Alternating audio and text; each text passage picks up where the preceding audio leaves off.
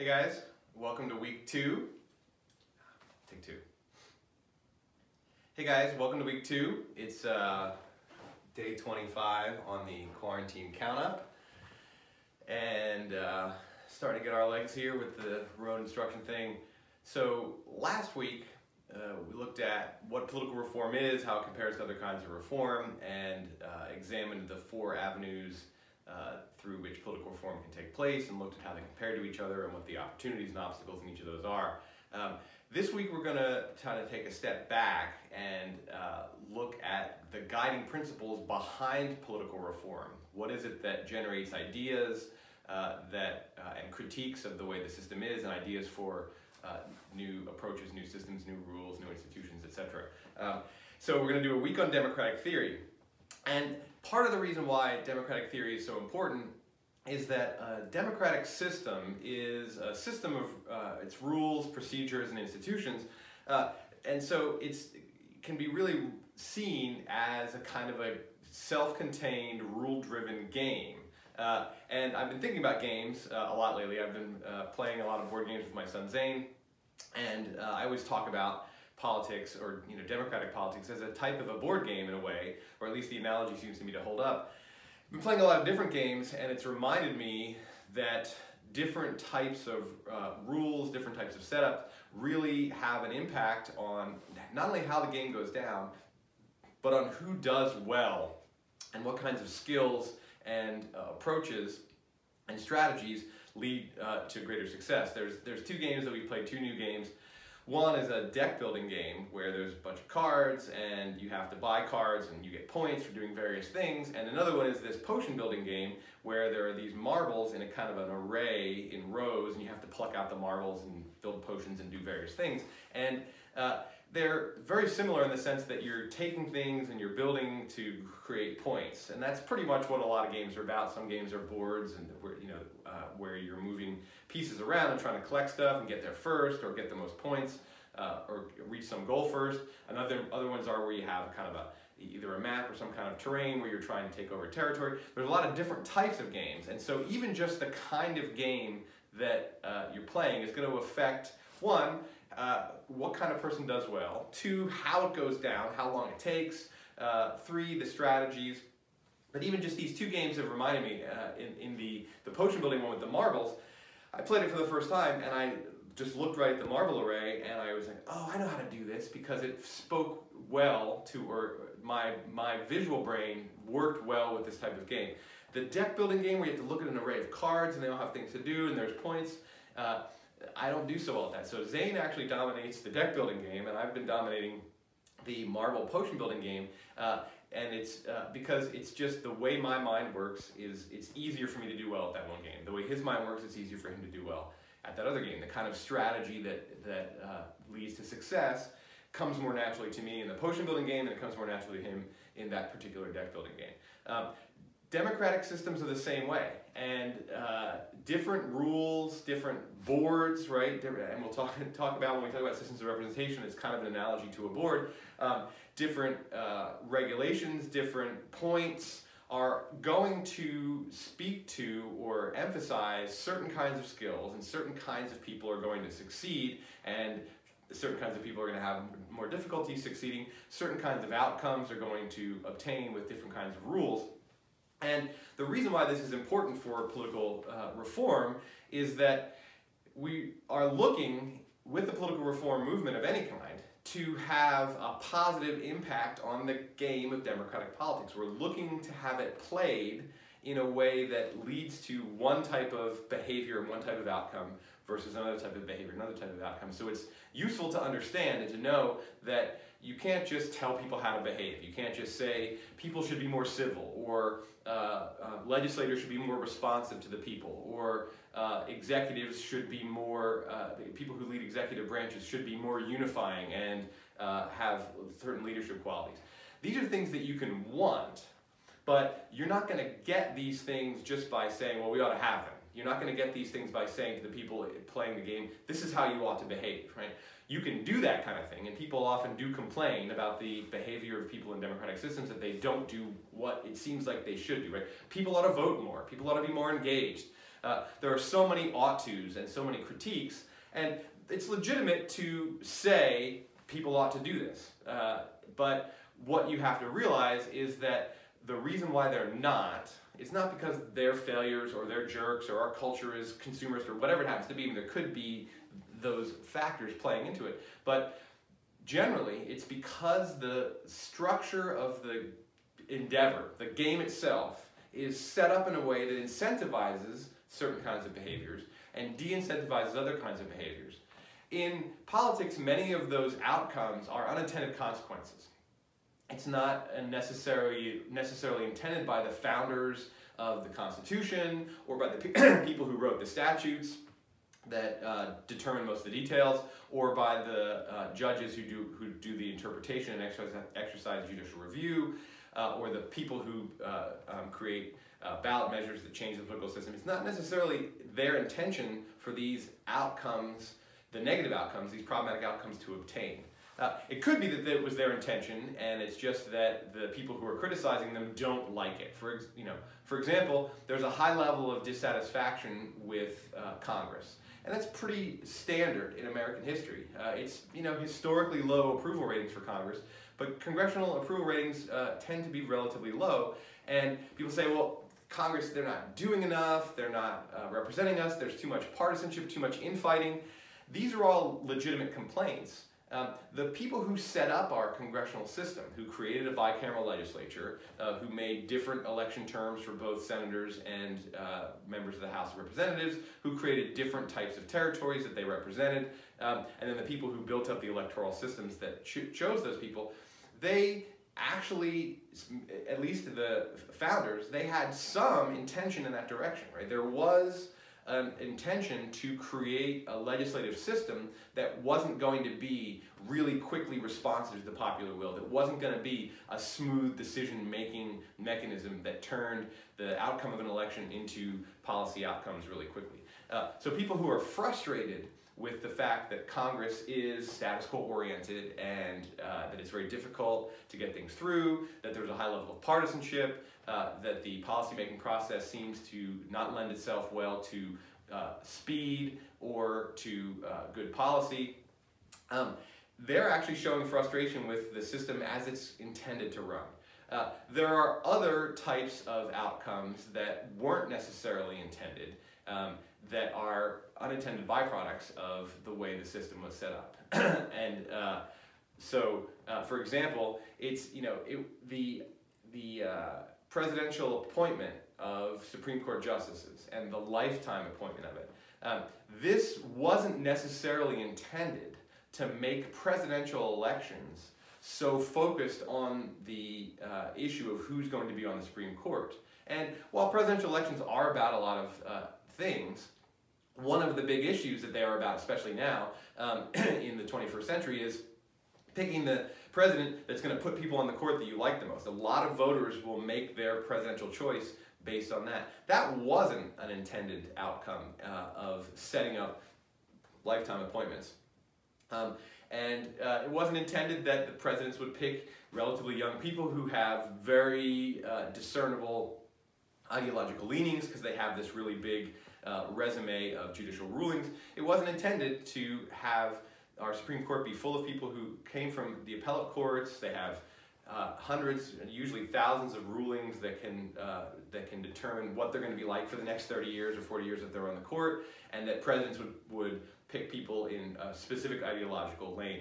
None of that was particularly intended, but that's how the system has worked out. So we have a relatively intended consequence, that Congress is hard to move quickly, because the founders were in fact a little suspicious of the government. They were suspicious of popular government. They were suspicious of directly elected representatives having too much ability to turn popular will into legislation. So Congress is working, the people who were at the Constitutional Convention, if they could see Congress today, they might be appalled by certain aspects of it, but they wouldn't necessarily be surprised or deeply critical of the sort of fact that Congress is hard to move forward.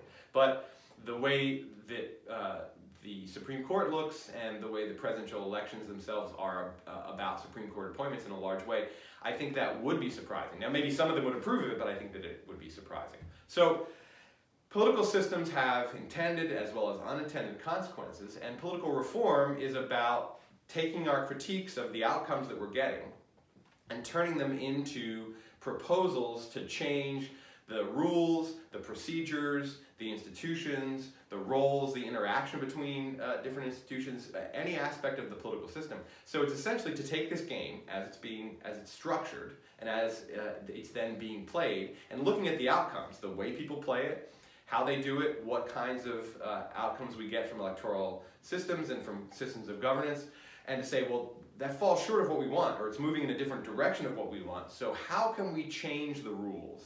How can we change the procedures in order to be able to make it be more like we want it to be?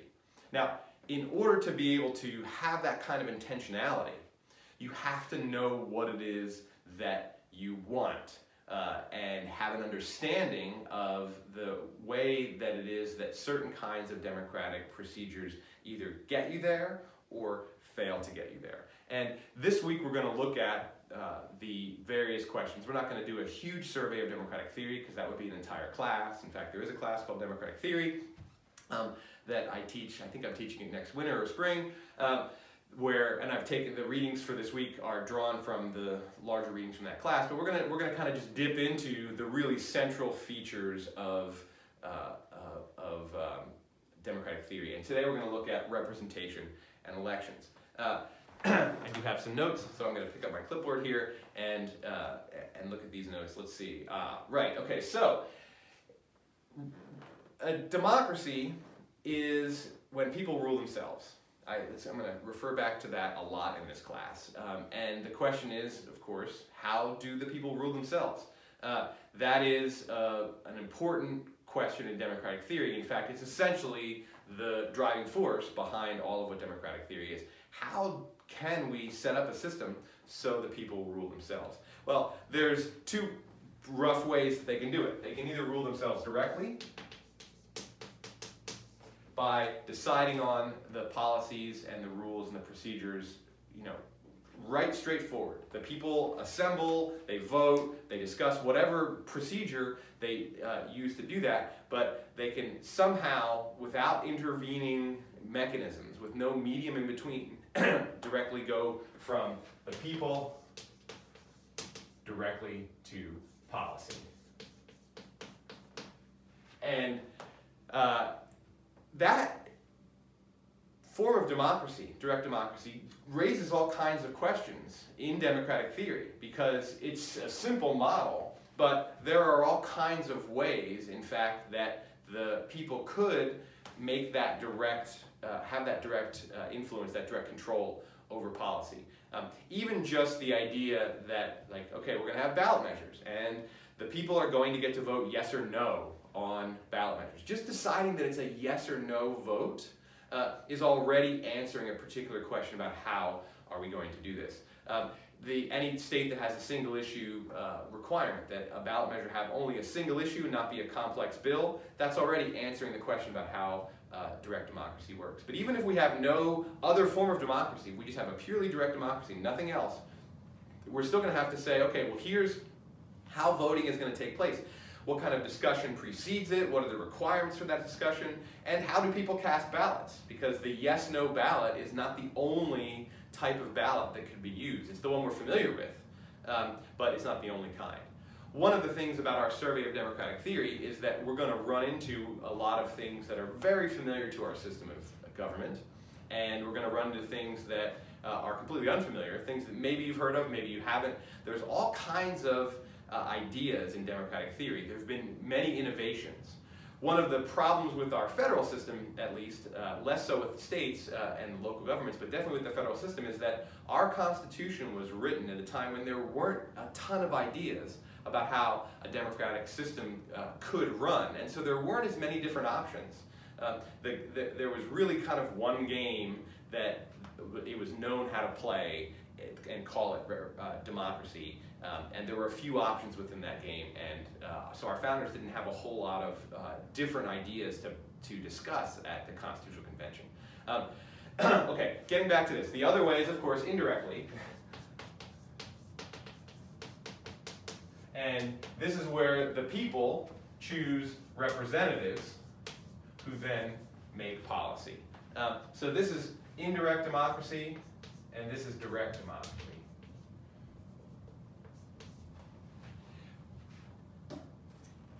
There really are major limitations to the application of direct democracy. One of them, of course, is scale, right? You really can't scale direct democracy up extremely well. It's possible to scale it above the town meeting, obviously, and we do have ballot measures, but that when you start to scale up, one, direct democracy becomes more difficult as the people gets larger and more dispersed, and some kind of actual discussion becomes more problematic, and it does become more necessary to narrow the choices down to simpler yes/no single issue type choices. But also, at larger scales, it's going to be very difficult to make all of the decisions that need to be made to run a larger, more complex society by asking the people. And so representatives are people who are essentially professional policymakers, whereas the people aren't expected to be professional policymakers, and they're not expected to have that be their full-time job. So really, any realistic system of politics, and this is not a dramatically controversial statement, is going to need indirect democracy. And one of the things about democratic theory is we can have a mixture of direct and indirect, which we do. So the thing is that when we have indirect democracy, we have now a couple of really important questions, right? How do we select these representatives?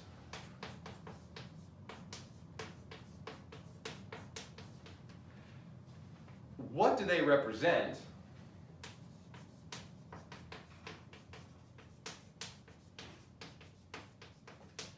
And how do we want them to behave?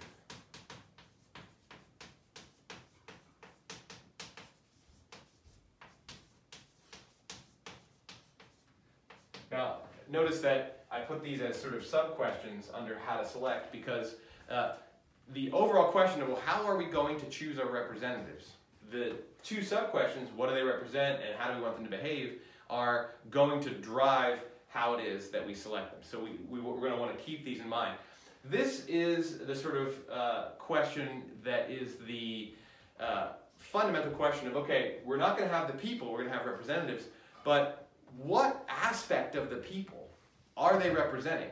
It might seem like, well, they just represent people, right? Well, yes, but what aspect of the people? Do they represent a territory? Do they represent a set of ideas? Do they represent a particular demographic constituency? There are a lot of different, there are those three different, at least, dimensions of what the people are that we might want our representatives to represent. We are the most familiar in our system with representatives representing a geographic territory, either a state or a congressional district, or in the case of the president, the entire nation. That's the one we're most familiar with. But there are other, as I'll explore today, there are other things that we might want our representatives to represent. And then, how do we want them to behave, right? This is also an important question.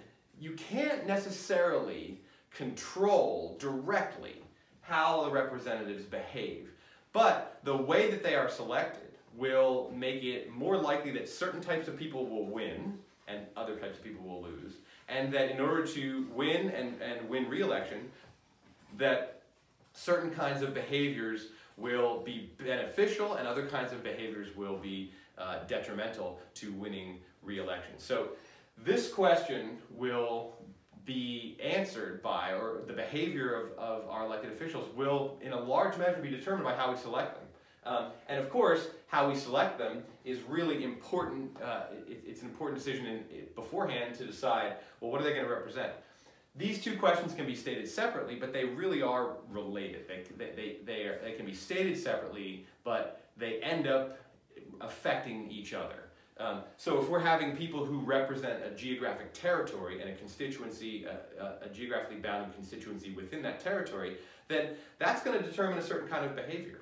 If we have people who are representing a set of ideas instead of a group of people, a set of people who share a set of ideas, I should say, then we're going to have not only a very different type of electoral system, we're going to end up with people behaving differently. So these are the two sort of background questions. what do people represent? So models of representation.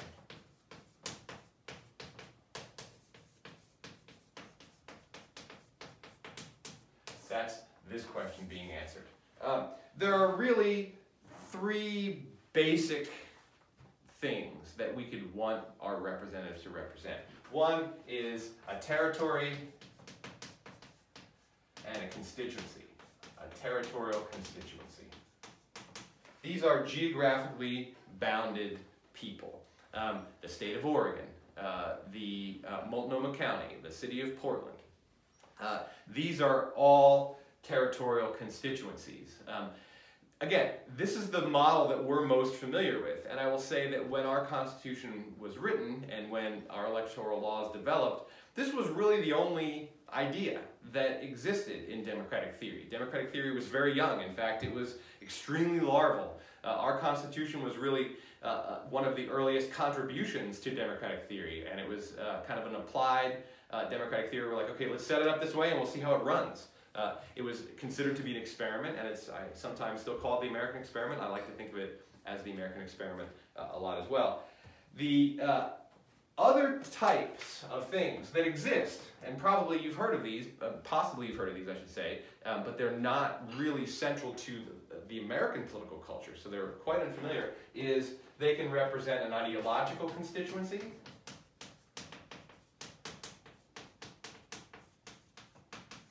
or they can represent some kind of demographic group.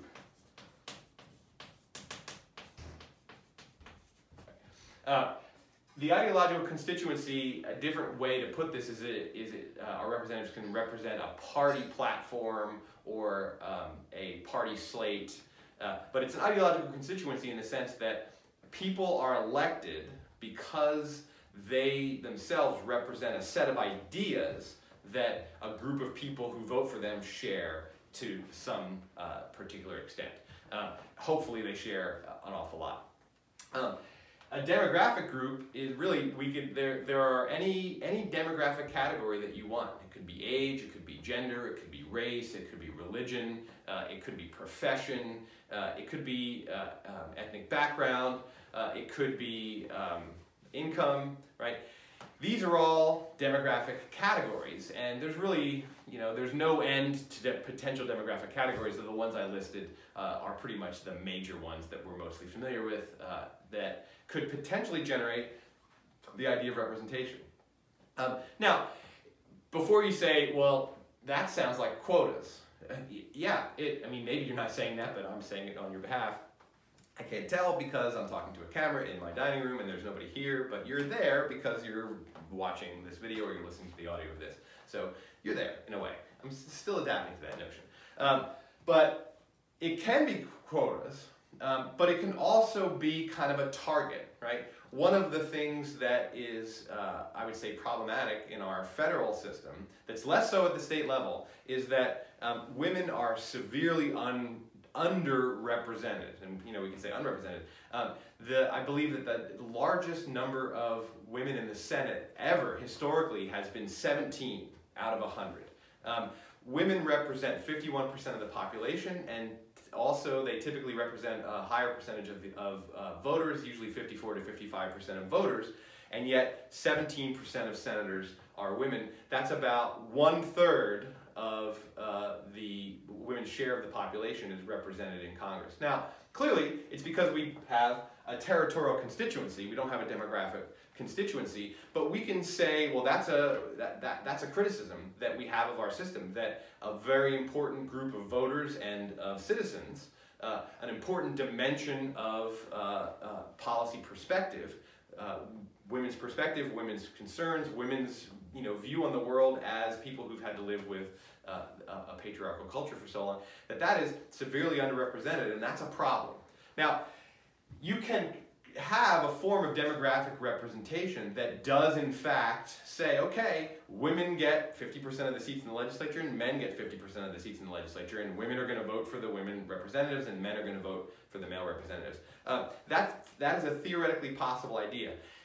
all of the ideas today are theoretically possible, and then of course some of them are going to very quickly raise objections that are probably stronger than, or at least seem on the surface stronger than the benefits of it. Like to say the U.S. Senate is going to be divided into 50% women and 50% men, and every state gets 2 senators, and one of them has to be a woman and one of them has to be a man, and in Senate elections, women get to vote for the female candidate and men get to vote for the male candidate. That probably seems super over the top as a way of getting gender balance in one of the 2 houses of Congress.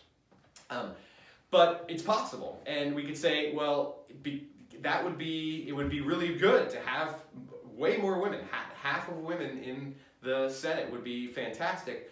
How could we get there without necessarily just creating this dual electoral system, one electoral system for men and one electoral system for women?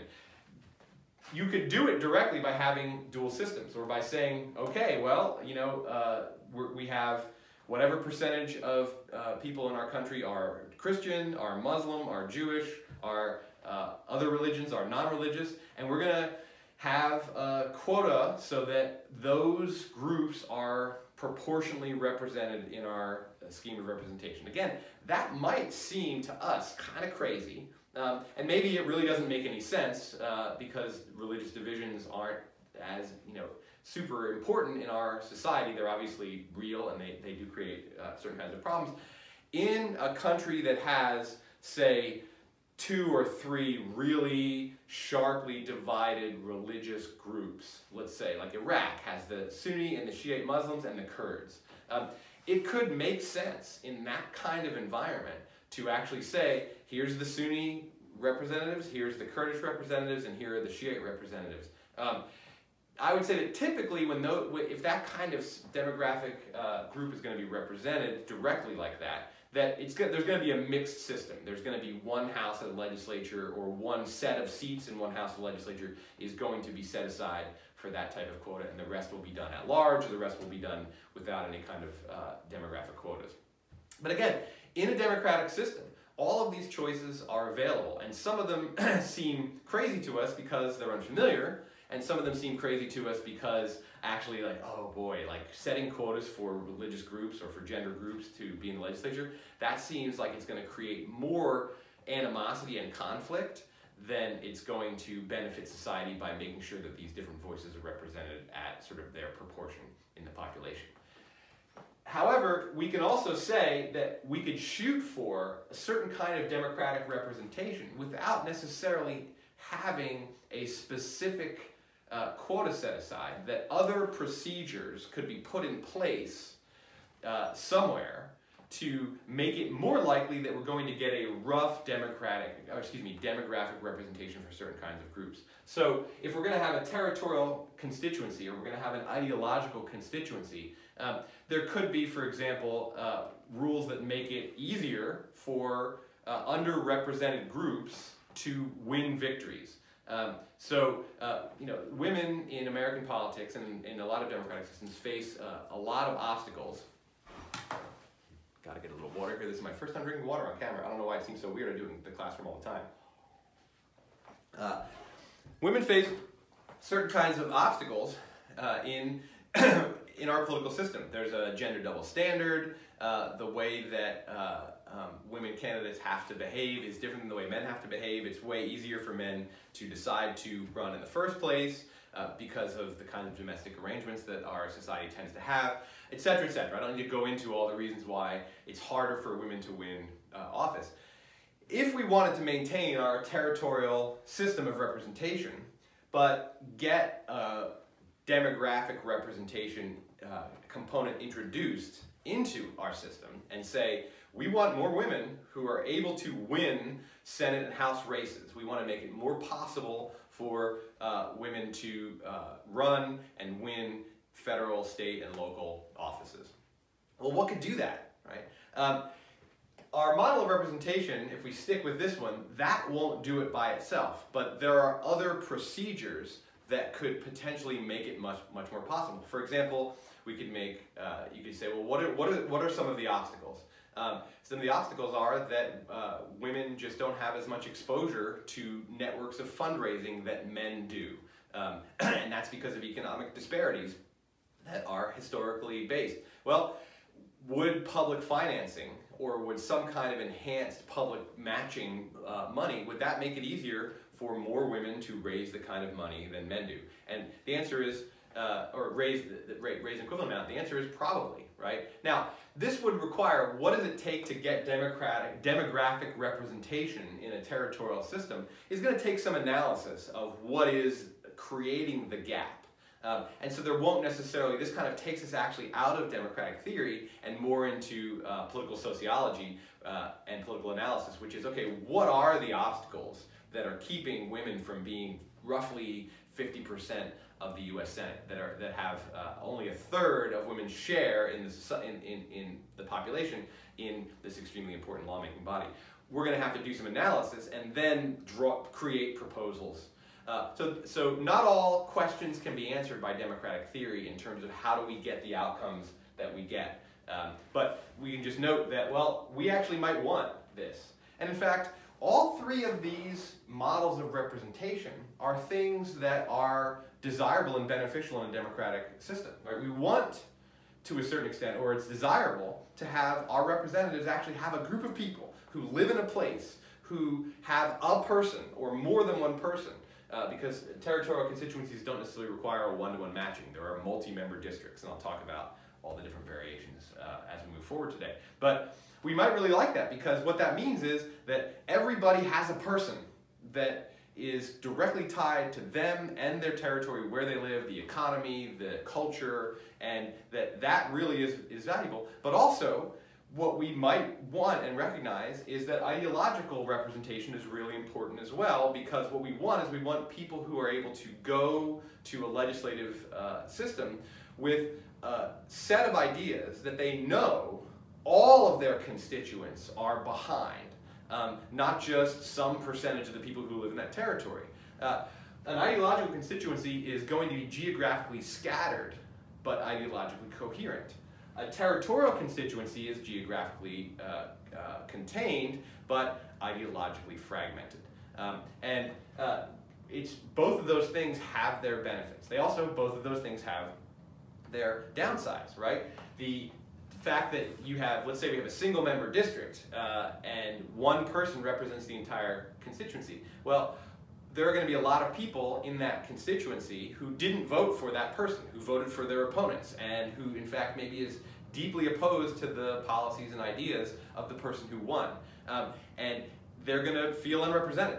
There are going to be people who maybe didn't vote at all or did vote, it doesn't matter who they voted for, who are not high enough on the list of priorities for the person that won, right? Could be somebody who works in an industry that's marginal to the economic life of that district, and so the representative doesn't pay a whole lot of attention to it. Let's say there's not a ton of fishermen in a particular district, but there are some, and the concerns of fishermen are either completely off the list of the representative or way down the list so that it's kind of like it not existing at all. That group of people is going to feel unrepresented, and so they might like to actually have somebody who represents them in terms of their ideas or their interests that actually doesn't represent a territory but represents them as they are connected to other people who are geographically scattered. So this is the most familiar and it's the most dominant, but it's by far not the only one. Now, representation, it tells us what we want to have, and how do we translate that into an electoral system? Well, there's a few questions that have to be answered. One, with a territorial constituency, I'm going to box off this question because my notes might get a little messy here as we move across. The territorial constituency requires a map. Actually, I'm gonna do this. I'm gonna put, and I may need more than one board today. Certainly this particular board is not going to contain all of the material for every lecture, and this one is starting to feel like it's not going to.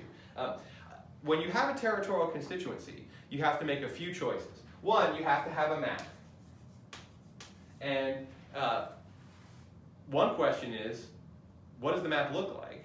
And another question is, who draws the map and who redraws the map when it's necessary because of population movement to redraw the boundaries. So the map is an extremely important feature of a territorial constituency. There's no map in an ideological constituency. There might or might not be a map with a demographic form of representation, but there doesn't necessarily have to be. What there needs to be for a demographic group is there needs to be a determination of which group or groups are relevant criteria for deciding who is going to be in the system of government, but we don't necessarily have to have a map in order to be able to do that. We need, in this case, demographic data. A map requires census data and geographic information. We need a map. We also need to know how many representatives per district.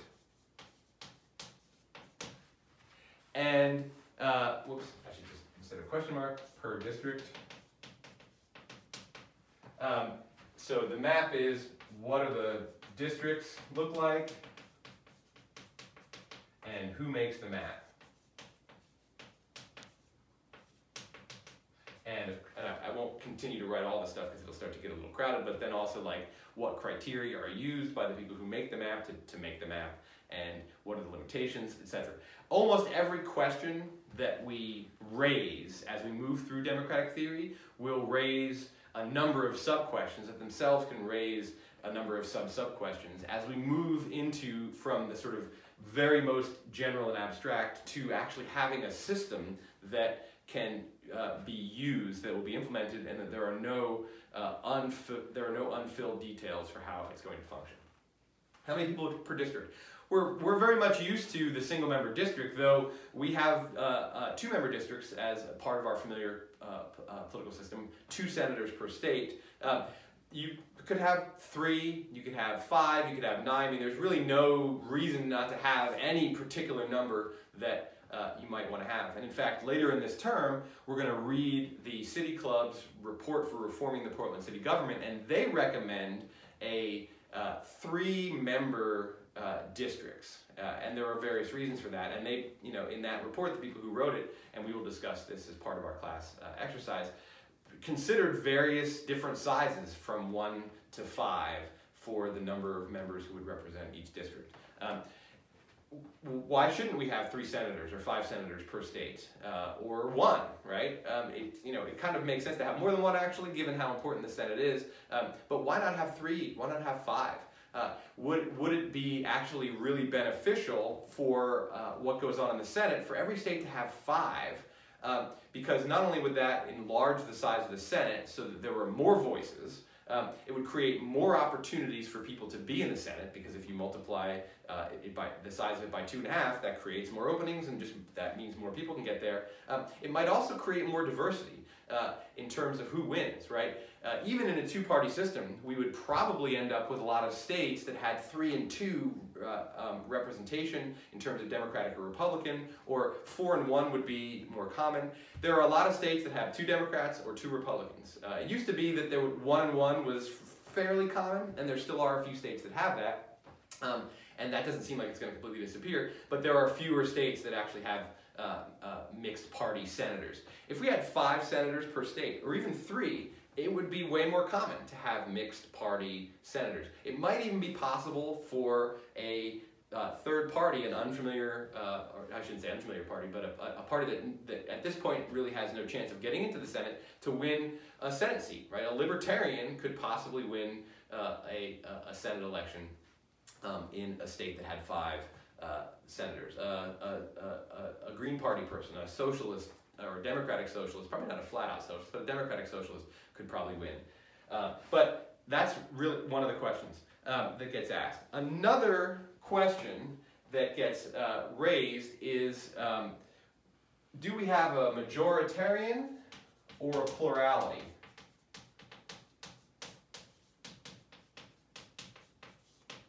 And the difference is that in a territorial constituency, if you have one winner, you have to decide, is it the person who gets the most votes, which is plurality, or is it the person who gets the majority of votes, which is 50% plus 1? And in plurality systems, you just have an election, and whoever gets the most votes wins, unless it's a tie. You have to have a tie-breaking procedure, but it will probably not get utilized very often. In a majoritarian system, you have to have in place some kind of runoff system, and then we have to say, well, what does that runoff look like, right? Let's say there are 4 candidates running for 1 seat in the majoritarian system. In the first round, nobody gets the majority.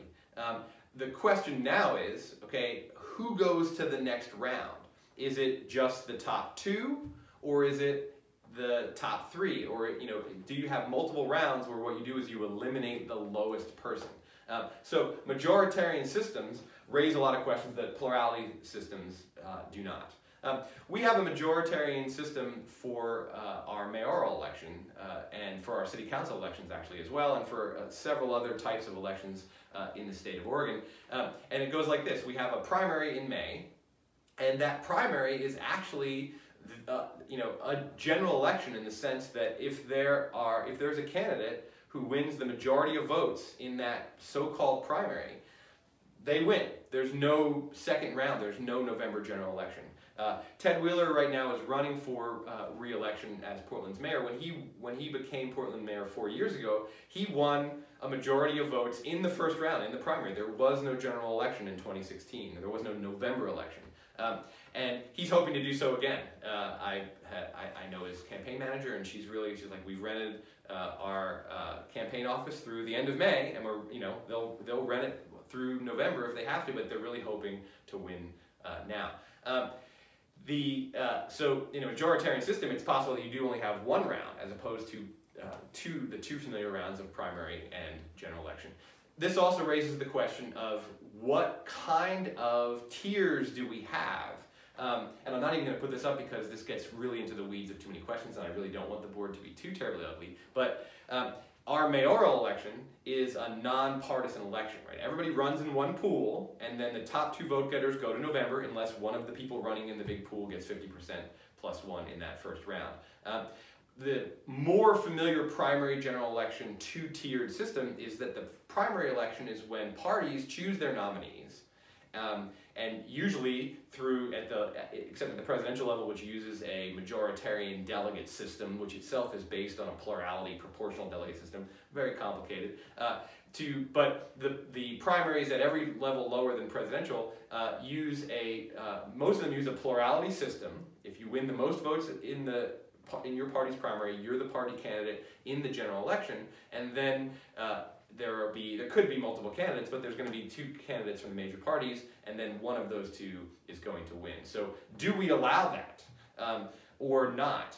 We don't allow that in Portland. The parties don't get to pick their nominee to put on the ballot in November, and that is a very particular choice. So partisan versus nonpartisan is another choice that has to be made. And I said that I wasn't going to put this up here, but I realized even after I said it that I'm probably going to have to erase the board to make room for all the other stuff that I have to do today, so why not throw it up there. Another question that needs to get raised is what type of ballot?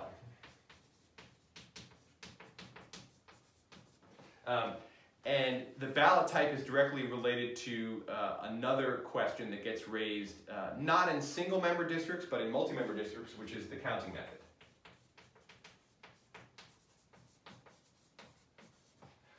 Ballot type is one of those things where, like, well, do you just mean paper ballot or electronic ballot or mail-in versus in-person? That's actually, yes, that is a question, though that's not a question right here. That's actually a question that gets asked way down the line about, okay, we have to now have a functioning electoral system once we've made all these choices. Ballot type is, do we have how do we choose? How do voters get to choose? Let's say there's 6 names on this list of people who are running in a majoritarian system for a single member district. This is already a bunch of choices that we've already made, right? It's a single member district, it's majoritarian. Now, we don't know that there's going to be 6 people running, but you have to take into account the possibility that there are going to be 6 people. You also take into account the possibility there's only going to be 1 person, right? But always take into account the fact if we're going to have a realistic election, there's going to be 2 or more. The kinds of election that we're familiar with is a single choice ballot. There's 6 names, there's 2 names, there's however many names there are. You as the voter get to pick one of them. You either fill it in with your pen, you punch it with your thing, you stab it on the screen, whatever actual the sort of physical ballot type is, you get to make one selection. And that goes to the people who count. And then if it's a majoritarian system, if somebody has 50% of those ballots plus 1, they win the election. If they don't, that kicks in whatever kind of runoff procedures. And then in the runoff procedures, typically what happens is you will get another ballot with fewer names on it, and you get to make one selection. There are also ranked preference ballots that allow you to make more than one selection, but they require you to do more than one thing. They require you not to just pick people, but to put them in order. Like, okay, that's my favorite candidate, number 1. That's my second favorite candidate, number 2. That's my third favorite candidate, number 3. And the way those would work when they're counted up is that everybody's first preference is recorded. And again, there will have to be, at that point, some kind of determination of what will get somebody to be a winner. Typically, you're not going to pair ranked preference voting with plurality because that doesn't really make any sense because the second preference is never going to get used. If you say whoever has the most votes wins, well, that moots the whole idea of ranked preference. But in a majoritarian system, you say, okay, here's the first choices. And then, well, nobody got 50% plus 1 votes. If somebody did, great, we're done. And all those second choices don't matter. They were filled in, but they don't matter. But if no one does win, what we do is we eliminate the last place person, take all of their votes and look at who the second choice of all those voters were and add those to the totals of the people who are left and see, does somebody now have 50% plus 1, yes or no, and if not, eliminate the last person. Now, that's not the only way to do it, right? There's so much complexity. Every choice you can make, you can usually, I shouldn't say every choice, many choices you make in democratic theory, you could make in multiple different ways. I've said here that you eliminate the last place person, but there's no reason why that has to be the rule. You could say, well, what we're going to do is we're going to eliminate the bottom 2, or we're going to eliminate anybody who doesn't reach a threshold of, say, 15%, and that could be 1 candidate, it could be 3 candidates. And if all the candidates are above 15%, then the threshold goes up to 20% and goes up to 25%. So there could be a threshold form of elimination. You could also just say, we're going to eliminate everybody but the top 2, and we're going to take all the other people and we're going to redistribute their second place preference votes. Now, if you're going to do it that way, you only have to ask voters for their second place preference because we're only going to do 2 rounds of cuts. In every other form, you're going to ask voters for multiple preferences because there could be multiple rounds of cuts. So let's say there's 5 candidates and we eliminate the lowest candidate, take their votes and redistribute to the voter's second place, and that's going to give new totals. And then like, oh, it still didn't get a majority for that, so we eliminate the 4th place person. The 4th place person might have had some second place votes from the first round of elimination, so those voters' votes will go to their 3rd choice if they actually even made a 3rd choice, and if not, then that just falls out of the voter pool. So ranked preference voting can be quite complicated, though really with computers, if this was done by hand, it would be very complicated. With computers where you just feed in what the numbers are, the computers can do this automatic elimination and configuration, redistributing of the votes can do it very quickly. Once all the ballots have actually been properly entered, and that of course is also a difficulty. Like, well, what if it's unreadable, or what if somebody puts 3 candidates at top number 1 because they misunderstood? How do we deal with that ballot? Do we just throw it out? Another type of ballot is multi-candidate ballot, where you get to pick 2 people, and if there are only 2 people running, that's absurd because both candidates could, in theory, get the same number of votes. But there could be a rule that says if there are more than 2 candidates, for every extra candidate, the voter gets to make half a selection more rounded up. So, for example, if there are 3 candidates and the baseline is 1 selection, an extra candidate above 2 gives you a half extra vote, which rounds up. So you get to vote for 2 people, 2 out of 3. And then what we do is we count them all up. And of those 3 candidates, if we're now talking about points really more than votes, because you vote, my 1 vote, there could be 3 candidates, and I give, let's say it's presidential, and there's Jill Stein and Hillary Clinton and Donald Trump, and I fill out Hillary Clinton and Jill Stein. Well, each of those people gets a point, essentially, and even though I'm only 1 voter. And then we say, well, of all the points that have been awarded, does one of those candidates have 50% plus 1? And if the answer is no, then we could do some kind of elimination, or we could just have a plurality system. It would be simpler with the multi-candidate voting system to have a plurality to say who has the most points, that person is the winner. If there were 4, under the rule I've just outlined, if there were 4 candidates, you would get 2 extra half votes based on the fact that there's 2 above the baseline of 2, which would still only give you 2 choices. So if there were 4 candidates, you get 2 votes. If there's 3 candidates, you get 2 votes. On a 5th one, that adds a half, and that rounds up, so out of 5, we would get 3. Now, I'm not saying this is the most sensible way to go about it. Maybe we could actually just say it's going to be a third for each additional candidate above 2. So if there were 3 candidates, every voter still gets 1 selection. But if there are 4 candidates, we get 1 2/3, which rounds up to 2. Out of 4, we get 2 selections. There are any number of ways of setting up these kinds of systems. Once you introduce something beyond a simple 1 voter, 1 selection model, you're going to have other choices that are going to have to be made. Once you get beyond the plurality where most votes wins, you're going to have other choices to make. What happens in the runoff election? How does it go down? So some systems have fewer questions to answer, and therefore are less complex. But that isn't necessarily the ideal. It's not to have the least complex system. The ideal is to give us the outcome that we want, right? In this case, we've already decided what we want them to represent. How do we want them to behave?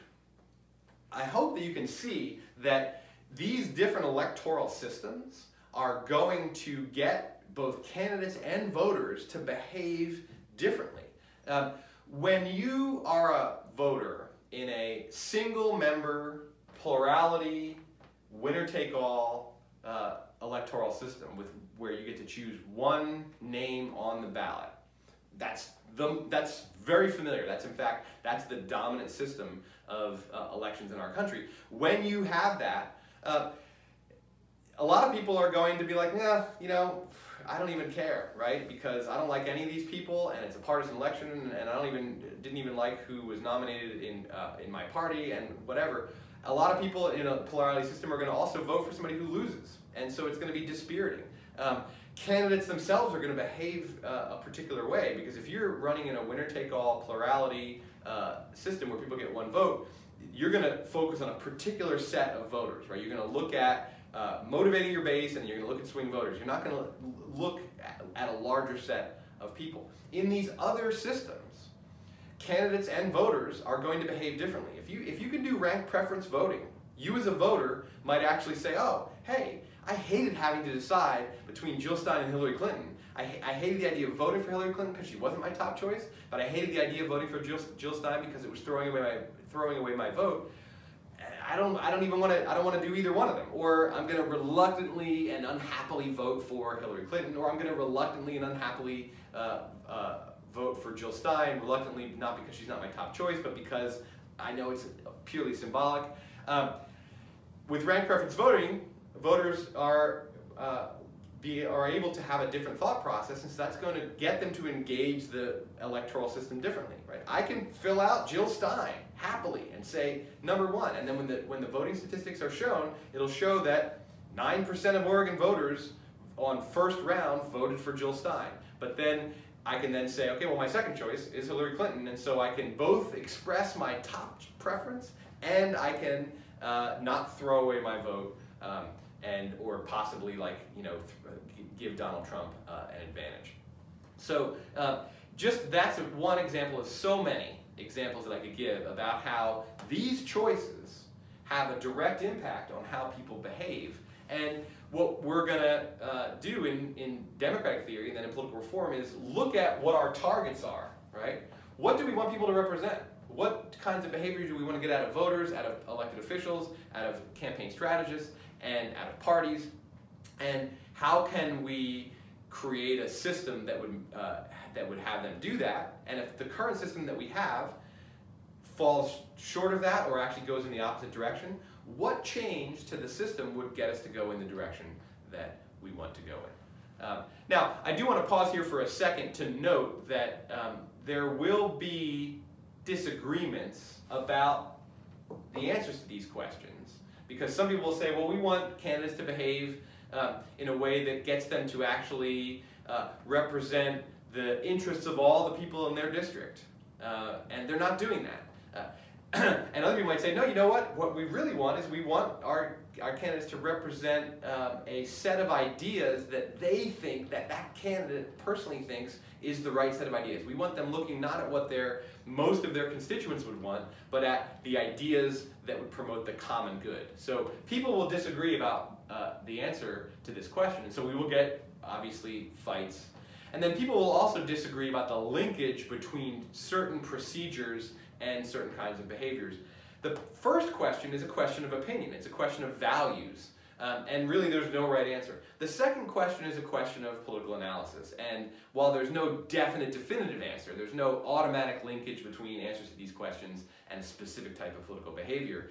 Human beings aren't that robotic, aren't that subject to specific cause and effect forces. But we can do an analysis and say, yeah, you know, first of all, we've seen systems that work this way, and we can see how people behave. And second of all, we can use theory of human psychology and political behavior to determine how a novel, untested type of political structure is going to work out. And the prediction won't be 100% accurate, but it'll be pretty close in that right direction. So there's a number of different places to disagree. But once we have got an agreement on this, or once people within a particular movement say, well, we would like our elected officials to behave more like people who are seeking the common good and less like people who are sort of taking the preferences of their constituents and turning it into their votes, then we can figure out how to answer these questions differently.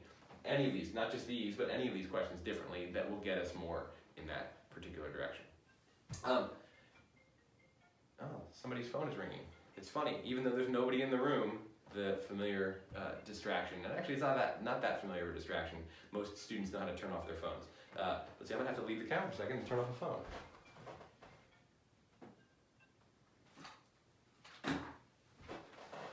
And hilariously, it wasn't even a phone, it was just a set of Bluetooth headphones that was linked to somebody's phone somewhere else in the house. There are people, they're off camera, there's people, there's my children and my wife are somewhere around here, right? And I told them I was recording and they're not supposed to distract me, but obviously people leave their Bluetooth headphones on. Now it's driving me crazy. I'm gonna take a drink of water, try to get it out of my head. You probably don't even hear it, but maybe you do. Earlier I heard my daughter making an egg in the kitchen, which is just across this wall. I'm not sure if you heard it or not either, but I heard it. All right, I gotta get rid of these headphones.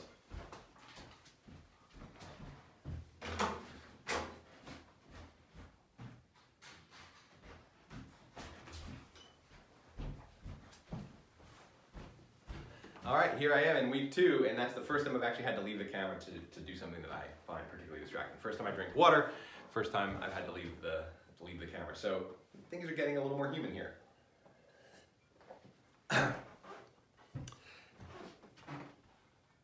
If we're going to have an ideological constituency, we have a different set of questions to answer.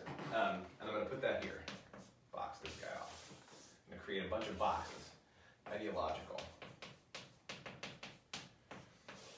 An ideological system of representation is going to be something that is what we call proportional representation, PR.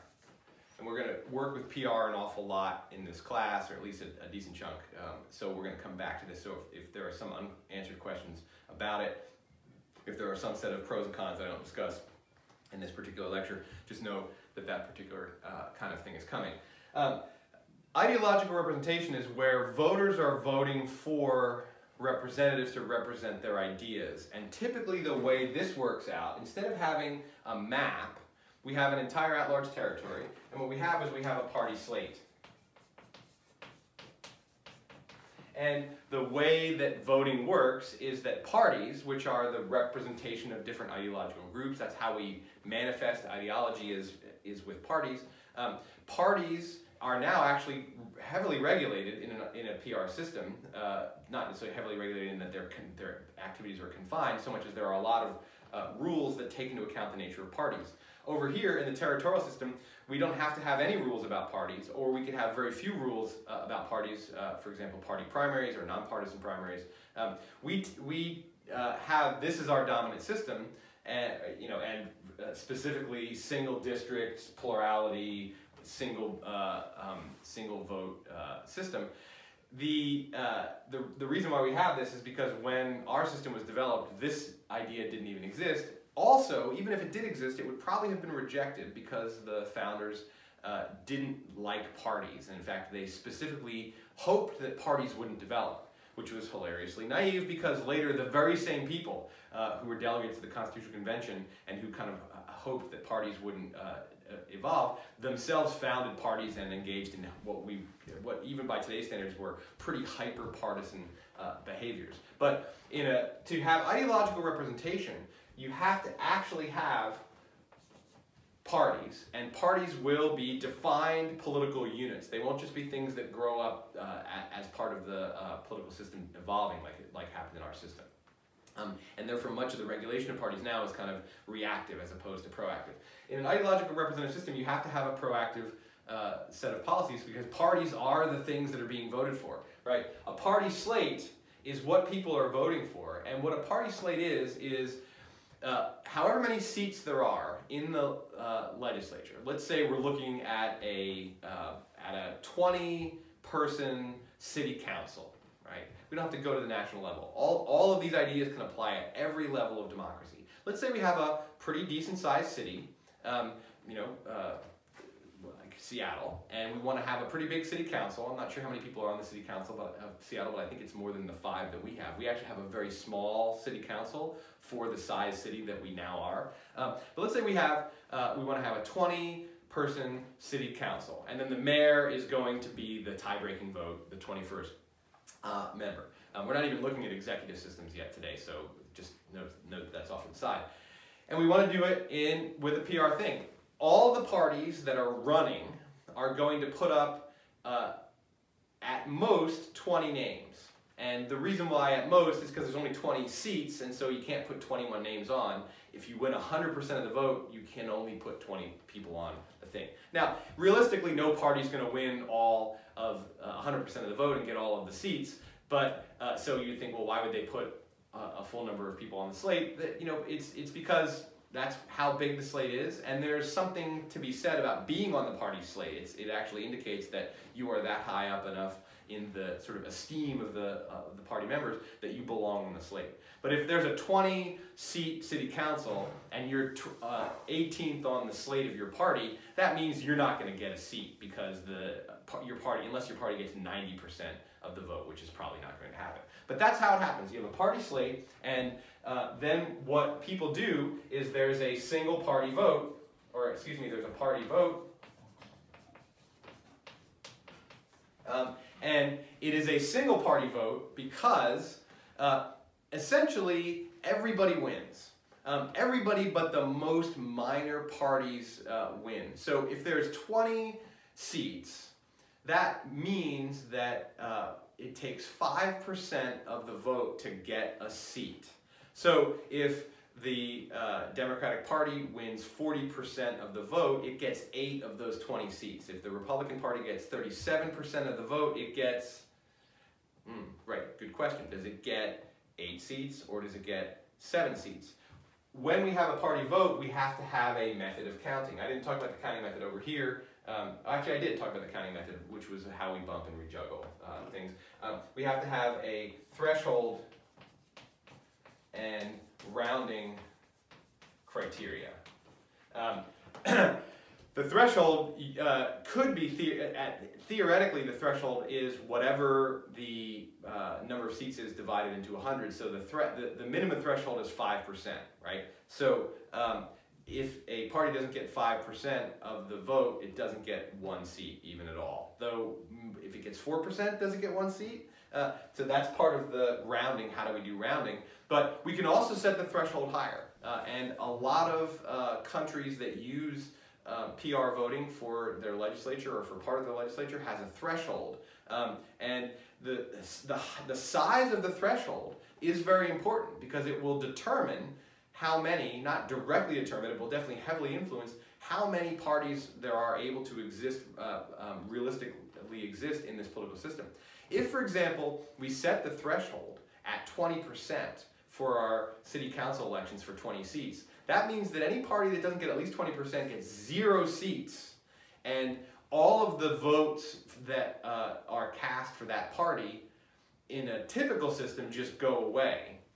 And then the way that we do rounding is that, let's say that one party got 15% of the vote, only 85% of the votes count, and so those 85% then become the 100% of the votes in terms of deciding what the proportions are. Another way of doing that, and it's pretty rare, though it's theoretically possible, is to do ranked preference balloting, where if a party doesn't reach the threshold, people can have a second party choice, and when that party, let's say the Socialist Party, only gets 15% of the votes, and we have a 20% threshold, people's second choices will get reallocated. So let's say almost everybody's second choice is the Social Democratic Party, or possibly the Democratic Party.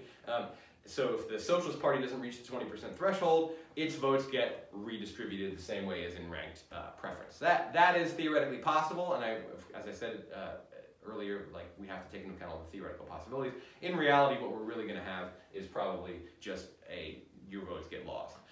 But if you decide to set a higher threshold, it might make sense to do ranked preference balloting with parties. But what you're doing here is you're voting for a party. What you're doing over here, and I didn't note it, but you're always voting for a candidate, not a party. And whether you're voting for a candidate that you get to just choose one person that we're familiar with, or you get to do a ranked preference, or you get to do fill out multiples for if there's a long list of people for added points, you're still voting for a candidate. Here, you're not voting for a candidate. You're voting for a party, and what you're doing is you're voting for that party's slate. So, and that's published, and so you're like, okay, let's say there's the Jack Party. This is just as an example. The Jack Party is, I'm the party head, and so I'm number 1 on the slate. So if we get even 1 seat, I get that seat. And then number 2 on the party slate is probably going to be my son Zane, and actually he's probably going to be number 1 on the party slate. If we get 2 seats, I get a seat, he gets a seat. 3rd, 4th, 5th, and 6th. Wherever you are on the party slate, if your party gets that many seats, you get to have one of those seats. So you're voting for a set of people, and you know their names, but you're really voting for the party as a whole. You can't say, well, I like number 4 on that list, so I really hope that they get at least 4 seats. If they only get 3 seats because there aren't enough votes, then that fourth person doesn't get in. And when you vote for that party, you are voting in the hopes that there'll be enough that 4th person gets there, but you're not voting for that 4th person. You're voting for the party as a whole. And so what we get here is we get the fact that instead of winners and losers, where in a territorial-based system, if you vote for the person that didn't win, even if there's a ranked preference balloting, right? Let's say that the person who won wasn't even on your list, like you had your top 3 choices and it wasn't there, you're a loser, right? In the sense that not like you're a loser, man, you just get a life, but maybe you are a loser in that way too, but you're a loser in the sense that nobody that you wanted gets there. In a PR system, except for parties that are very small, that don't meet the minimum criteria for 1 seat, or if the threshold is higher, that don't reach that threshold, you get something. And your ideological cohort, the constituency, the other people who vote for that same party, you get as much political power as the size of your group is.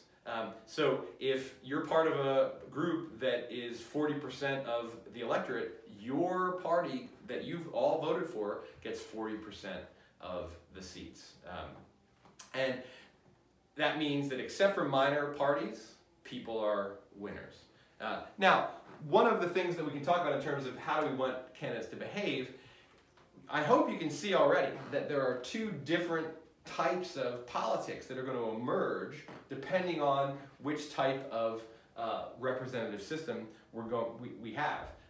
Here, candidates, one, they're campaigning collectively, and here they're campaigning individually. It doesn't mean that parties don't have an important role in how these candidates behave, what they do, how they're funded, how they conduct their campaigns. But parties are a support network over here. And for a party to win 40% of the seats, it has to win them one at a time. Over here, the party is the thing that's on the ballot. So people are campaigning collectively. So this is an individualist version of campaigning, and this is a collectivist version of campaigning. And probably just hearing those two words makes you realize why it is that we, in America, skew towards this. Not only was our electoral system invented, our Constitution was written at a time when this didn't even exist, and certainly the idea of a demographic group being represented didn't exist, because the only demographic group that mattered, property-owning white men, was already 100% of the representation. But this is a very individualist-oriented system, and we have a very individualist-oriented culture. I hope that's not a surprise to anybody. And so it makes this seem, not only is this unfamiliar, but it also, even when the idea is put forward, it can seem alien to people. The other thing that typically is an outcome of the differences here is that this system is typically going to get us a two-party system, and this system is typically going to get us a multi-party system. And the reason for that, quite simply, and there's a more complex explanation, but is that when you need the most votes, it behooves you to create a coalition before the election, to build a coalition so that you can get the most votes. Here, when you just get the amount of legislative power that your group has, there's an incentive to stay pure to your ideological vision, not to build a coalition with people that you kind of agree with and kind of disagree with, right? Unless you're so small that you can't reach the threshold. So if the socialists and the democratic socialists by themselves aren't going to have enough votes to get over the threshold, then they have an incentive to form a coalition. But if a group of people who are socialist-oriented, progressive, if they actually have, say 30% of the population share and the threshold is only 10%, there's actually an incentive to fragment over ideological disagreements. Because if you fragment, you can still have power and win seats, and yet you can stay pure to your vision. In this type of system, when parties fragment, they just lose everything, right? This is one of the things that happens when the Democratic Party breaks up into coalitions, the Republican Party breaks up into coalitions. The other party, without necessarily getting any stronger or getting any more broadening its support, will win more elections. Is because we mostly have a plurality system, so you just need the most votes, right? The best thing that can happen to you as a candidate in this type of system is to have people who are on the other side run two candidates, right? A spoiler candidate that splits the vote, and you don't even necessarily need to broaden your electoral appeal. You just need to stay there and watch them break apart.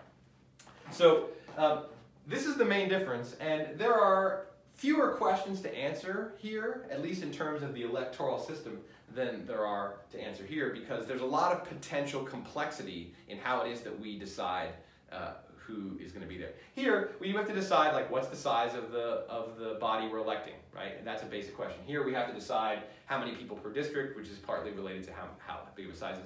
We don't need a map here. Here, I mean, this is, I kind of breezed over it in terms of how many questions we have to answer and talked a lot more about these things down here. But this is an extremely contentious thing to have to do. There's no need to do that in this type of system. So each of these systems brings with it certain questions that you must answer, and then also certain questions that you don't have to answer. So there are those that, in this case, because this is actually a shorter list of questions and they're more straightforward, there's less controversy within the system itself, right? You never have to wrangle over the map. You never have to wrangle over the ballot type, really. You wrangle over pretty much just these levels and how many people there are. Let me take a look at my notes and see. Oh, right. The other thing that we have to answer for both of these is, what is the election cycle? This is why I have notes sometimes, because otherwise I forget things. I'm like, oh, there it is. Good. Election cycle. How long do people get elected for? And what, if anything, triggers a new election? Now, in the world, typically, in this type of system, there's nothing that triggers a new election except the expiration of the election cycle. So elections for the House of Representatives happen every 2 years. No matter what goes on, that won't happen except every 2 years, except a death or retirement, and then different states have different ways of filling that particular seat. So it's true that something will trigger an election, but nothing will trigger a brand new election of everybody in the House of Representatives except the coming of an even year, November. In a PR system, it's most common to actually be able to have snap elections, and partly that's because here, because it incentivizes a multi-party system, it's pretty common for no single party to have a majority of seats. And so what has to happen is the coalition building, which in a territorial system tends to go on pre-election, so you can get the most votes, and you hold your coalition together. Coalitions here happen post-election because groups need to come together to get a majority of seats to elect a government, to pass any kind of policy through. And what can happen to a post-election coalition is that it could fall apart. And that can result in a vote of no confidence and a set of new elections that are usually called snap elections. So the election cycle, and the question is it fixed or not, right? And even if you have the possibility of snap elections at a certain time, you still are going to have to answer the question of how long is the election cycle. If you win, you get a 2-year term. And if nothing happens, we have elections again in 2 years. If the coalitions fall apart, we have snap elections before that 2 years. Or it's a 3-year cycle, or a 4-year cycle, or a 6-year cycle. And then, of course, there's the election cycle. Is it matched to everybody, or is it cyclical? In the House of Representatives, the 2-year cycle is matched to everybody. Every 2 years, everybody runs for re-election. We could have it so that half of the seats are up for election in even years, and half are up for odd years. We don't have that system. But we do have something like that in the Senate, which is the 2 senators in each state don't run for re-election in the same election cycle. They are scattered. A third of Senate seats come up for re-election every 2 years. So that's one of the questions that gets asked about election cycle. How long is the election, and how are the elections distributed? If you have a city council of 20 people, you might decide that they're going to have 4-year terms, and that half of them are going to run in a certain year and the other half are going to run in another year. If you have 20 city council members, you could have a fourth of them running each year, so that in 2020, 5 people run for re-election. In 2021, another 5 run, and they get a 4-year term. You could stagger the terms. Many city councils, like the Senate, use staggered terms instead of matched terms. So that's another question that you have to answer. There are, even with my notes here, I know there are other questions that I'm leaving off, but I want to move on because I see that I'm running low on time, and I'm actually going to check the time here. I have a clock, but it doesn't tell me exactly how long I've been doing it because this is not a normal classroom period. So it's 12:05 right now, but I'm at 1 hour and 19 minutes, which means I have at most another half an hour. And I didn't necessarily think I was going to do hour and 50-minute lectures, but sometimes there's a ton to cover. The other thing that we have to answer, we're already seeing that how do we want them to behave is kind of coming out of just the answer to the question, what do they represent? The other question that we do have to ask ourselves is not just the models of representation, that what are people going to represent, but the models of representative behavior. Okay, I'm going to do this, and then I'm going to do some erasing.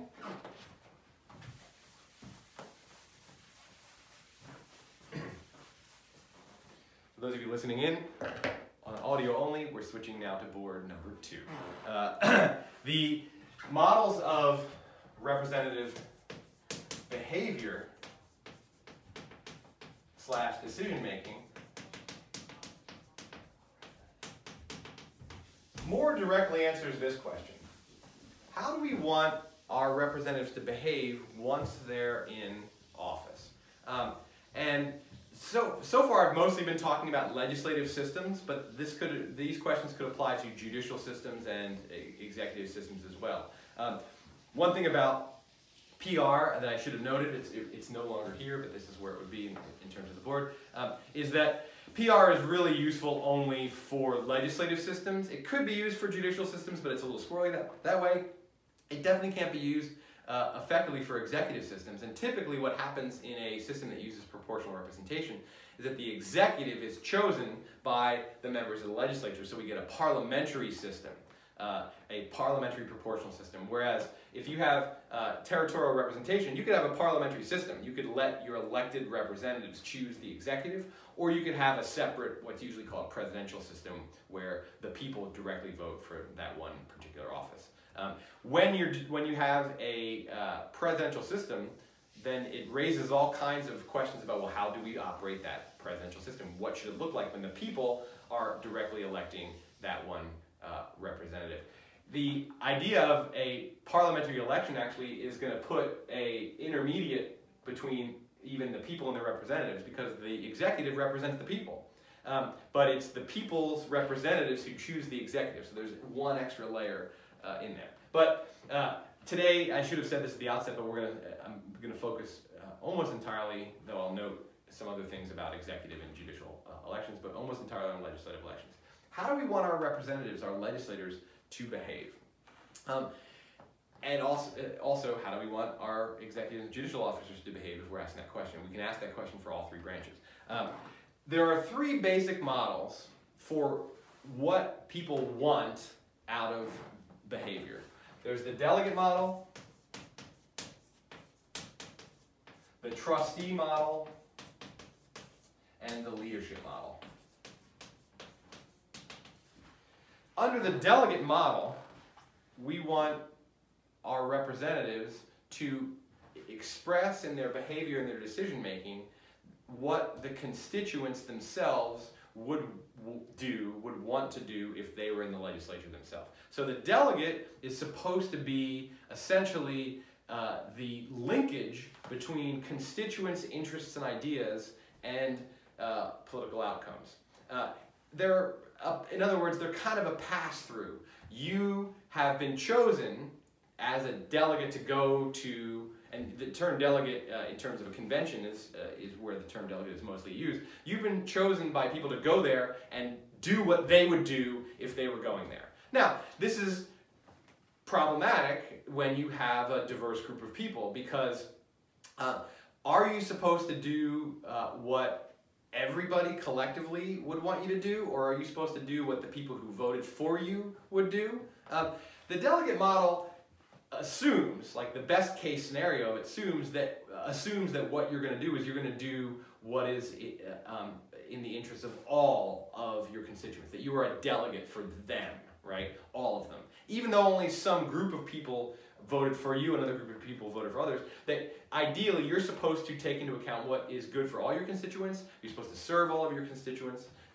But in reality, when the delegate model obtains, when the electoral system pushes winning candidates into thinking of themselves as delegates, and two, when a person who wins just says, well, that's my job, my role, then in reality, many of these delegate legislators are going to pay attention to not even necessarily all of the people who voted for them, but the key people who voted for them that got them the win and that will get them the win next time.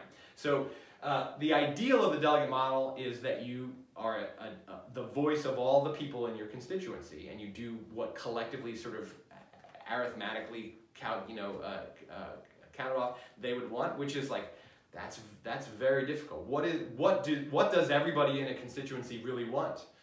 Unless they all voted for you and they tell you, and then you go behave that way and they go about their lives, that ideal is unobtainable.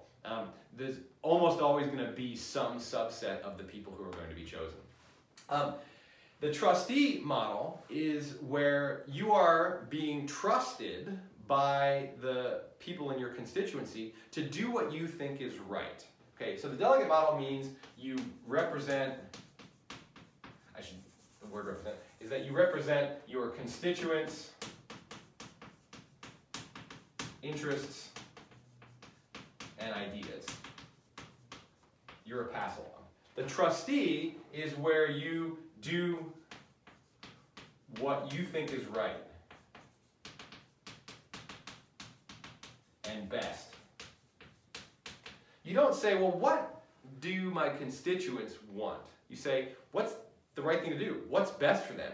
And the reason why this is a different model of behavior is because what you're doing when you elect a trustee is you're actually electing somebody that you trust more than yourself to know what is right and best. What you're picking then is somebody based on their character, not based on whether or not they themselves either promise or seem likely to represent your ideas and interests. So candidates with each of these models will behave differently, and voters will look at candidates differently, and they will evaluate them and cast their votes differently, right? In reality, in our political system, and really in almost any political system, representatives are going to have some mixture of the delegate and the trustee, right? They're going to definitely have to pay attention if we have a territorial constituency and you have to go back and win the most votes time and time again to keep winning your seat. You're going to pay attention to some subset of your constituents' ideas and interests, because if you don't, the voters are going to punish you, and so you have to pay attention to that. But also, there's the expectation that we send you to Salem or Washington, D.C. or City Hall or wherever we're sending you the voters. We're sending you there to do our bidding, right? That's what we want. So this tends to be the dominant model. But if we do have a trustee model, and there's a sense in which this is up really more to the political culture than it is to the electoral system, then people are going to vote for you based on your character. Do I trust this person? They seem like they're going to do the right thing. Do they have the level of expertise, the good judgment that is going to be what I would respect, even if I don't necessarily agree with what they do, the votes they take, the decisions they make. I trust them in general to do the right thing. Trust them more than I trust myself. So that's what a voter is going to be doing. You can imagine a very different style of campaigning will result from the expectation that you're a delegate or the expectation that you're a trustee. This is going to be very issue-oriented. There will, of course, be character and personality involved. That you can't divorce that from that. But what voters are going to ultimately make their decision based on is, do you, as a person, seem trustworthy to advance my interests and ideas? The trustees are going to run almost purely on character and background and skills. And so they're going to appeal to the fact that people trust that they're going to make the right decisions. Now, the leadership model is where the expectation here is that you're actually going to unify a diverse set of people and unify them around what you think is the right thing. So you're going to unify and do what's right and best. So the leadership model is adjacent to the trustee model in the sense that there still is some kind of doing what's right and best, but what the voters are looking for and what you yourself are looking for is not to seek to represent some subset of the people, but to bring people together. Now, I've said that the delegate model is the dominant model for our political system, and that is absolutely true in the case of legislative elections. That because we have territorial-based constituencies and we're sending a person there and they're going to have to come back for re-election later, and most of what people are going to want to do is like, well, did you serve us, right? We're going to vote for you again if you served us. So the electoral system sort of pushes in this direction, but also our political culture pushes in this direction because we like to see we expect that our legislators are going to be people who do what we want. That's why we vote for them. Our vote is essentially a proxy for our own ideas and interests. So this is where political culture and electoral systems overlap. You can't, with political reform, change the political culture very much. You can move it a little by changing structures that will get people to behave a little differently, and then that will nudge the political culture. But you can't usually change the political culture, whereas you can change other things by changing what the political system itself looks like. If you changed from a territorial constituency to an ideological constituency, from a district-based winner-take-all system to a proportional representation system, you're going to get a change in behavior. And you might still have a delegate model, but that delegate model is going to play out very differently because your constituents are different people. Ideological representatives, people who represent a party constituency, they are directly expected to represent their constituents' ideas, and they know what those ideas are. That's how you win. So the delegate model is actually crisper under a proportional representative system than it is under a territorial representative system, because in a territorial system you have to figure out what is really in your constituents' interest. You have to ask yourself, well, who does really matter when there's conflicts, when I can't do all things for all people, which you never can? Whose ideas and interests will I serve? In a proportional system, this is strengthened.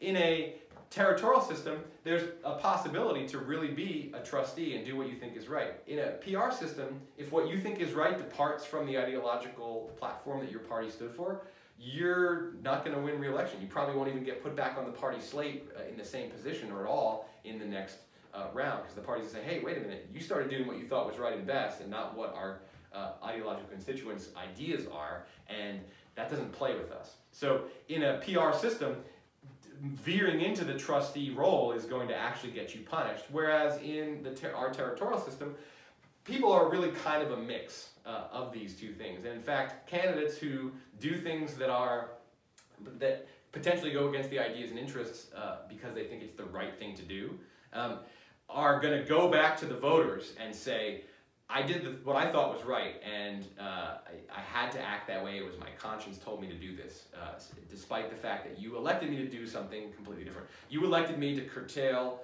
federal spending, and I voted for a $2 trillion stimulus bill because I thought it was the right thing to do at the right time. Even if you didn't think it was the right thing to do at the right time, I thought it was the right thing to do. Trust me again. So we can have a mixture of these in a territorial constituency, but the delegate model is really going to obtain very strongly under a PR system. The delegate model is mostly going to obtain in a legislative system. The trustee model is largely going to obtain in judicial elections. And partly that's because the job of a judge is different than the job of a legislator. The job of a judge is to oversee trials, interpret the law, interpret the Constitution, make decisions, difficult decisions based on legal precedent and the rule of law. Basically, the judge's job is more technical than a legislator's job because they're working within the confines of a particular legal discourse, and that discourse is set by the Constitution, by statutes, and by precedent and the terms of legal reasoning. And so we really are electing a technical person. And judicial candidates are going to say, I'm the trustworthy one to do what's right and best. You don't know the law. You don't know the Constitution. You don't know the technical rules of trial or appellate courts. You don't know case precedent. Trust me to do the best job. And in fact, a lot of judicial elections are regulated so that that is actually how judicial candidates have to campaign. In Oregon, we have elected judgeship positions, and in fact, I just recently interviewed a woman who's running for Multnomah County Circuit Court judge, and I didn't know a whole, I knew a little bit, but I didn't know a whole lot about it, and I asked her, I said, well, you know, what is it like to run as a judicial candidate? Because she'd been involved in political campaigns for legislative candidates for most of her political career, and she said, well, it's interesting because, one, you can't raise money directly, because you're supposed to be an impartial arbiter of the law, and so if you raise money, it's going to seem like the ideas and interests of the people who give you money are going to influence your decisions. It's okay to raise money under this model because, I mean, there might be other distortions that money creates, but if you take money from various groups, from labor unions and from the Chamber of Commerce and from firefighters, then you're going to represent their interests more strongly. That kind of fits the delegate model. It definitely goes against the trustee model. The other thing that you can't do running for a judicial position is you can't take a position on issues. You can't campaign in the way that we normally think of campaigning by making promises as to what you're going to do. You have to campaign essentially on your character, your record, your integrity, how it is that you will behave as a judge. And so the law actually prohibits you from engaging in certain kinds of campaigning to make sure that the trustee model actually does obtain. Even if that weren't the law, it would probably be the case that judicial candidates would run because they're really running for more of a trustee type position. Leadership model is, as you know, you're probably guessing it already, is much more likely to obtain in an executive election. Executives will, people running for executive positions, president, governor, will of course make promises like people running in a legislative, and they'll say, I'm going to serve your interests, here are the ideas that I'm going to advance, free college for all, tax cuts, deregulation of the environment, whatever it happens to be, people running for the executive will run on that. But because they're running for one position where there's bound to be diversity of people, I mean, there's bound to be diversity of people when you're representing a district as well, but there's bound to be diversity. What you're partly running on, whether you do it explicitly or not, you are implicitly saying that you're going to unify and that also you can be trusted to do what's right and best. Since the decisions are very big, and also you as the executive are way more remote from your electorate than people who are elected in the legislature who have a specifically distinct, it might be large, like if you're a senator from California, it's a pretty large territory, but you have a distinct territory that you are representing. When you're an executive, you're representing the entire territory. There's no map, right? I mean, there's a map because, if you're the governor of Oregon, there's a map of Oregon, but you represent everybody there. And in a way, whether you choose to campaign this way or not, and whether you choose to behave this way as an executive or not, the leadership model is the one that's fitted. So basically, what I'm saying here is that we do, from our executives, we do tend to expect this model. From our judicial candidates, if we elect them, we expect this model. And in fact, if they're appointed, we also expect this model, and we're disappointed when appointed judges actually behave more like partisan candidates. And we are fine with and expect the delegate model to obtain for the legislature, or some kind of mixture of delegate trustee model for the legislature. How we get, as a democratic society, our representatives to behave according to the appropriate model is, as I said, partly a result of our political culture, but partly a result of our electoral systems too. So you can't definitely determine how people will act once they're in office, which of these models is going to obtain. But when you set up an electoral system for these various offices, you can keep these in mind, and there are going to be certain decisions that are going to make it more likely that this is the kind of people you get winning, or less likely that these are the kind of people that you get winning. There are a couple of other considerations that are relevant to the whole question of representation in election, and I'm not even going to put it on the board. I have it in my notes, but I'm just going to kind of state them because these will be things that we will discuss in various issues as we move into the specific areas of political reform in future weeks. What are the consequences for different parts of our political system, of our electoral system? What are the consequences for the parties? What are the consequences for the system of governance? And what are the consequences for voter behavior? These are important things because do we want, for example, a multi-party system? Do we want to have a greater diversity of parties representing people and actually winning elections sometimes, right? Or are we comfortable with a two-party system?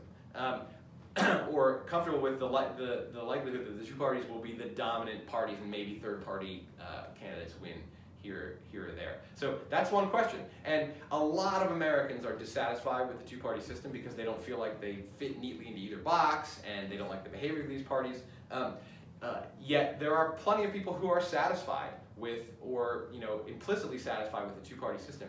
One of the things about a two-party system is it does simplify the task of deciding who to vote for.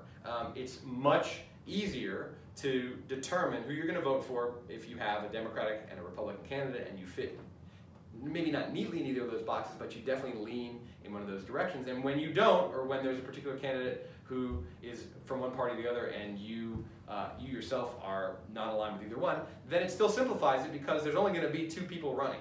Typically, I mean, there could be more than two, but typically, so it's a simpler choice. It reduces the amount of research you have to do. It reduces the complexity of your decision. It's a more blunt decision, and that's one of the reasons why it's so dissatisfying to people, because they're like, well, I don't like either of them, right? But choosing the lesser of two evils is simpler than choosing the greatest of 6 potential people who are running. So I'm not saying that all Americans are satisfied with the two-party system or that none of them are. Some are and some aren't. What does our system do for voters? And the big question here really is level of engagement. What do our electoral decisions do in terms of either incentivizing or disincentivizing people from voting a lot, from being engaged, from paying a lot of attention? All of the different decisions that were listed over here under territorial they all have a pretty significant impact on how the voter thinks and behaves, how likely it is that somebody's going to get involved in voting, and how likely they're going to decide not to get involved in voting. And so part of the question is, do we really care? Or how much do we, I shouldn't say do we really, of course we care about voter engagement, but how much? Like, is that a super top priority, right? Do we want to create a system that does as much as possible to get a high level of voter turnout? Or do we accept that voter turnout is what it is, right? In a free country, people either vote or don't vote. Their vote is their voice, and they either choose to exercise that voice or not. And so voter turnout and voter engagement is a secondary concern, right? It's never going to be like, screw it, who cares? Or maybe I shouldn't say never say never, but it's most likely, certainly among a democratic theorist, isn't going to be that way, but it could be a low priority.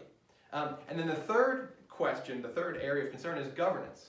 How well does our electoral system translate into an effective, efficient, legitimate seeming, because legitimacy is a sense, legitimate seeming government? How do we elect people? And does it give us the people who are going to do the best job? And that is, again, we might say, well, you know what? That's not a concern. What's a concern is making sure that the people get represented in a particular way, either ideologically or in terms of their territory, and let the governance chips fall the way they fall. Or we like a particular electoral process for choosing our chief executive because it satisfies what seems to be right and democratic, and if that sometimes gets us great executives and sometimes gets us disastrous executives, that's just the price to pay for living in a democratic society. So the issue of governance doesn't necessarily have to be the critical standard that's used to evaluate it, but it's a potential one. So actually, now that I'm saying all this stuff, I probably should write these things down. Party system, voter engagement, and governance quality. It might seem idiotic to say, well, I don't care about voter engagement, but if prioritizing voter engagement and maximizing voter engagement is going to sacrifice other values, it might actually sacrifice governance quality. And if you say, no, you know what's really most important is making sure that the best people can get elected to do the job so that we have a high quality government, that actually might involve procedures and rules and institutions that turn people off. Because they're not necessarily feeling like, you know, it's like imagine that you're voting really just among experts and you're like, you don't relate to any of those people. You're like, I wouldn't want to have a beer with any of those jerks. Then we're going to get a high level of governance quality potentially if that's how we've oriented our system, and yet we're going to sacrifice voter engagement. The party system, that's a really tough question. Like, do we even care whether we have two parties or more parties? And if we do care, if we want a vigorous multi-party system, that might, one, create a higher level of voter engagement, but two, it might negatively impact our governance quality because we actually have a coalition government is actually a much more difficult, fluid system than an administration that is a majority of one party or another party. So these questions, while you could say, well, we would love a multi-party system with a high level of voter engagement and the greatest governance quality we could possibly have, you can't necessarily have all of those things. You have to make tough decisions. Or you could just say, you know, these aren't really relevant criteria for how we set up an electoral system. What we want is to set up an electoral system that turns the people's ideas into action with the greatest level of efficiency, whether that in fact involves a low level of voter engagement or a low level of governance quality or a two-party or a multi-party system. What we want is we just want to set it up theoretically so that there's a really direct linkage between people and their representatives and policy. And I should note that one of the things about that linkage is that it probably, in a lot of cases, could work against governance quality. Right? When the people get what they want out of policy, they're often foolish. Right? We get what we want and we pay the price. We're like, oh, right, we didn't think of all those things. And that is a thing that happens, I won't say frequently, but definitely with ballot measures where people are like, yeah, we want that thing. And then they get that thing, and then it turns out to actually have what were, for them, unintended consequences. And they go, oh no, shoot, I shouldn't. There can easily be buyer's remorse when it comes to ballot measures. There can definitely be buyer's remorse when it comes to voting for elected officials. Like, yeah, I wanted a wrecking ball in the White House, and I was like, oh, this is what it means to have a wrecking ball in the White House. I thought I wanted a wrecking ball in the White House, but what I really, really should have wanted was somebody who's actually calm and expert and steady in a crisis. For example, that's just a kind of a vague metaphor for something that might or might not be going on in the world right now at this exact moment. Okay.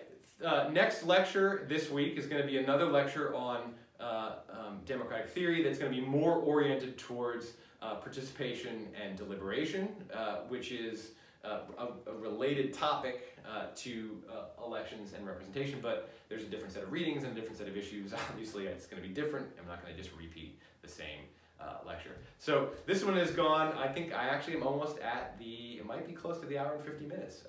And I both apologize for that and also don't apologize because it's an hour and 50-minute class. So an hour and 50-minute lecture is something that you can expect once in a while. Probably not every time, but here it is, first lecture of week 2. Bam. All right, guys, that's it. Signing off. Bye.